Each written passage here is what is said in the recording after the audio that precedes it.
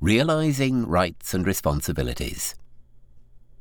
The aim of this session is to develop a Charter of Rights that shows what you can expect when you get social care support in Scotland. In this session, we want to hear from people with experience of accessing social care support. We want to hear how you think about your rights, and how you would find out what your rights are. We'll also show you some early drafts of the National Care Service Charter of Rights. We'll ask for your views on which parts work well and what we could do better. The session will consist of 3 exercises lasting about 30 minutes each. We'll explain what you need to do and support you through it.